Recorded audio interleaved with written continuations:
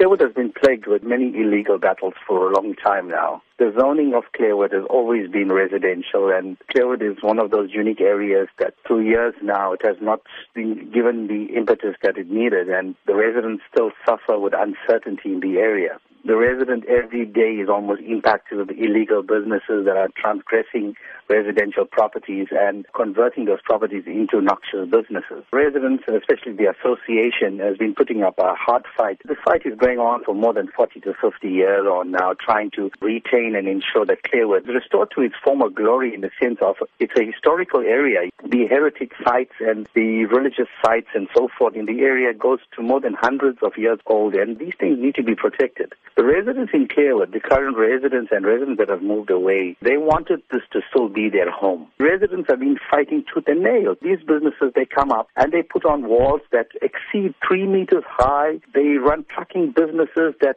really impact on the area. In the last 6 years on now, we've lost more than 14 lives of residents in the area under the wheels of these trucks. Apart from that, hundreds of accidents, and I'm sure SAPS and Metro Police stats would reveal that.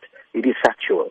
Apart from that, it is the intimidation that sets in from these illegal businesses to the residents. It's become really frustrating to the residents. When Clairwood tends to decay in such a state, the neighboring communities like the Bluff, Wentworth, Merebank and East Springvale needs to be alarmed as well, because it seems that there is an agenda.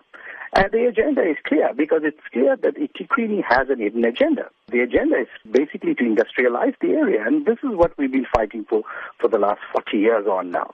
And we're saying, take your people of the South Durban, take them seriously. As you've said, these have been long-standing issues.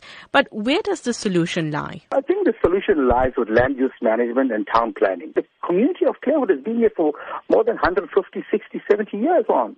And we're saying, while we are still living, we need the services, we need the sort of attention that we deserve. We have now decided to take this matter to the courts, because we believe it is a right of the residents to retain this area. It is probably the last historical area of our forefathers, and we need to protect this heritage.